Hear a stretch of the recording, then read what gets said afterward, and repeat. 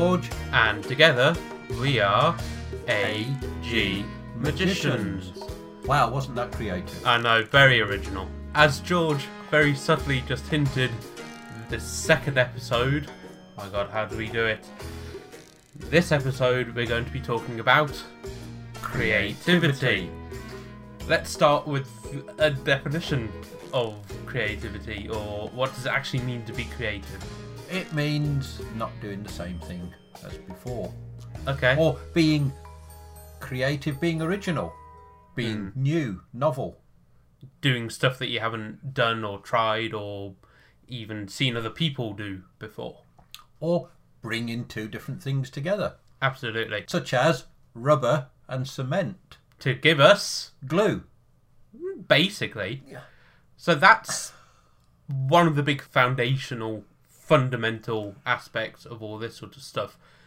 Creativity, for us at least, and again, there's loads of other probably different definitions of creativity, and if we were more professional, we'd have probably researched this ahead of time. But that wouldn't have been being creative. Would it not? Because being creative is doing things on the spur of the moment. If we'd taken somebody else's definition, We wouldn't have been creative. and therefore it wouldn't have been a creativity definition. So now all of this is being creative. And we've just got rid of dictionaries Absolutely. because they're not creative. But that is going back to my original point. That is a big fundamental part, is that creativity is about combining two different things in new ways, in ways that are unexpected, in ways that are unfamiliar.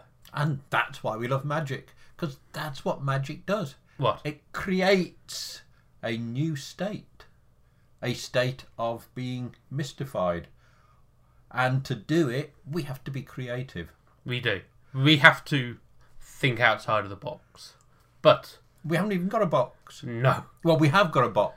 Do we? Yes, that's what the microphone's on. Oh, don't give away don't give away behind the scenes. That's been creative. We're being Otherwise, we'd have had professional. to have levitated it up. True. And we can't do levitation because I dropped out of levitation school. It's a state. It's a state of being, and that's the thing about being creative. Mm-hmm. That's the thing what we love about magic is we're creating states in people, whether you call it an amazement state, an amused state, mystified state, or just complete dumbfounded. It's a state. It's not a trait. So what is a state versus a trait? So a state is a recipe we can change. We're not born uncreative, boring, staid, repetitive. Although we may have evolved to be that. But we're not it naturally. Naturally, we're always seeking novelty. So the state is something that changes. A trait is something which is static. So the size of my ears are a trait. And no matter how much I practice pulling them or trying to push them back in, Or flatten them. or do anything else with them, they are still there. My ears are not a state. However, our magic and what we create with our magic are states of mind. Okay. So, for people listening With their ears, with their ears, which are traits, in whichever trait state but you're the ears thinking are in. about it with your mind, which is creating a state. Okay.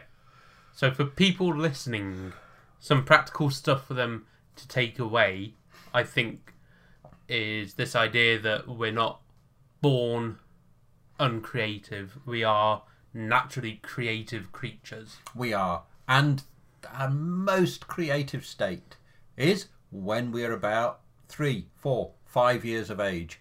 At that point, which psychologists, we call it neoteny.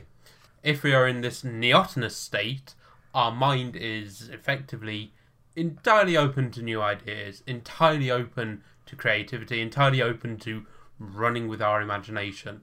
And as we get older, a lot of people tend to lose that. But it never actually truly disappears, does it? No, it's still there. And the state that we really, really love getting people into is the state of wonder. Take yourself back to 4 years old and the state of wonder at everything. Lots of things were new, novel. It was wondrous. and it's actually taking you back, and appreciating that state of wonder is one of the things we love in magic. Absolutely. And of course we can make it funny, humorous, enjoyable. These are part of the chemistry, the electrical activity, and the chemistry that makes a state in our brains. And if we get the creative state, that neotenous state, that state of wonder, we can actually make differences. We can create different things in the world, and we can all do that. One of the things that we teach on our training courses and in our coaching is actually how do you get back into this creative state, into this imaginative place of wonder and joy and creativity. Now, on our Instagram post a couple of days ago, we talked about smart, deliberate practice.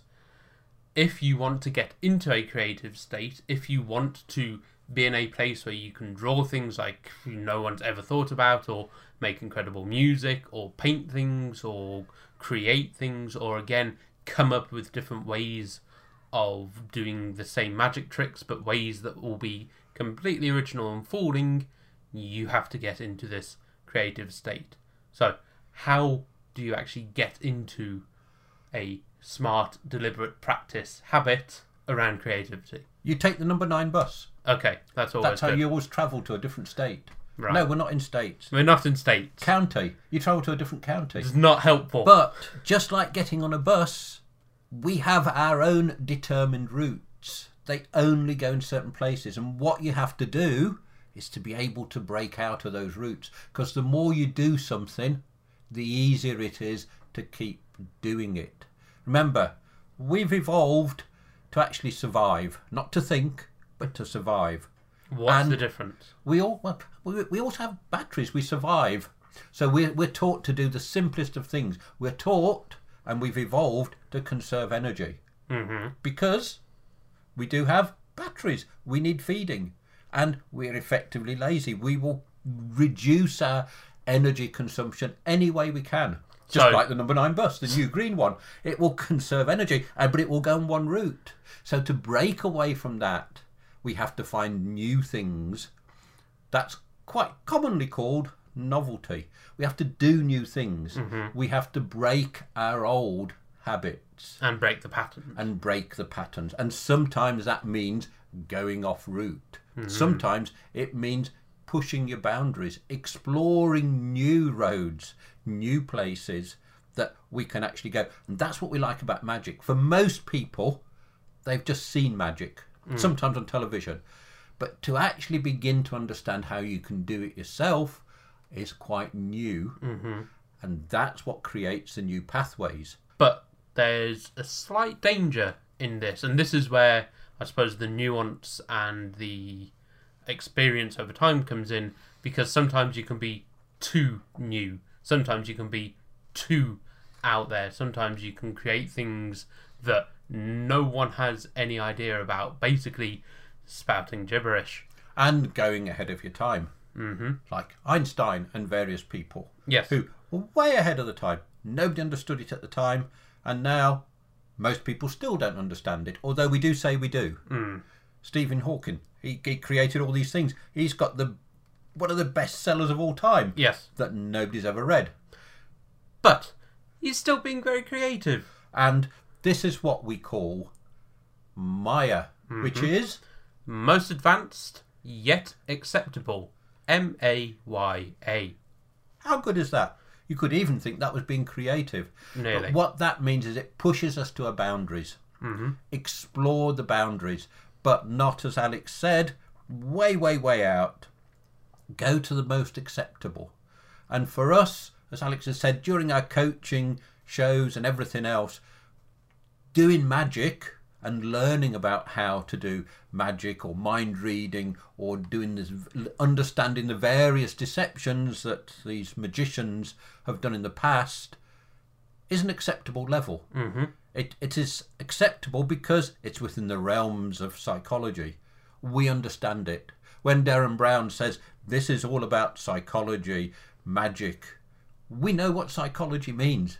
It's advanced, but it's still acceptable. So we can use that to push our boundaries, but still pursue something that's new, and that's where the power is. Then the wonderful thing that happens is, just because you're pursuing magic doesn't mean that that's where the creativity stops.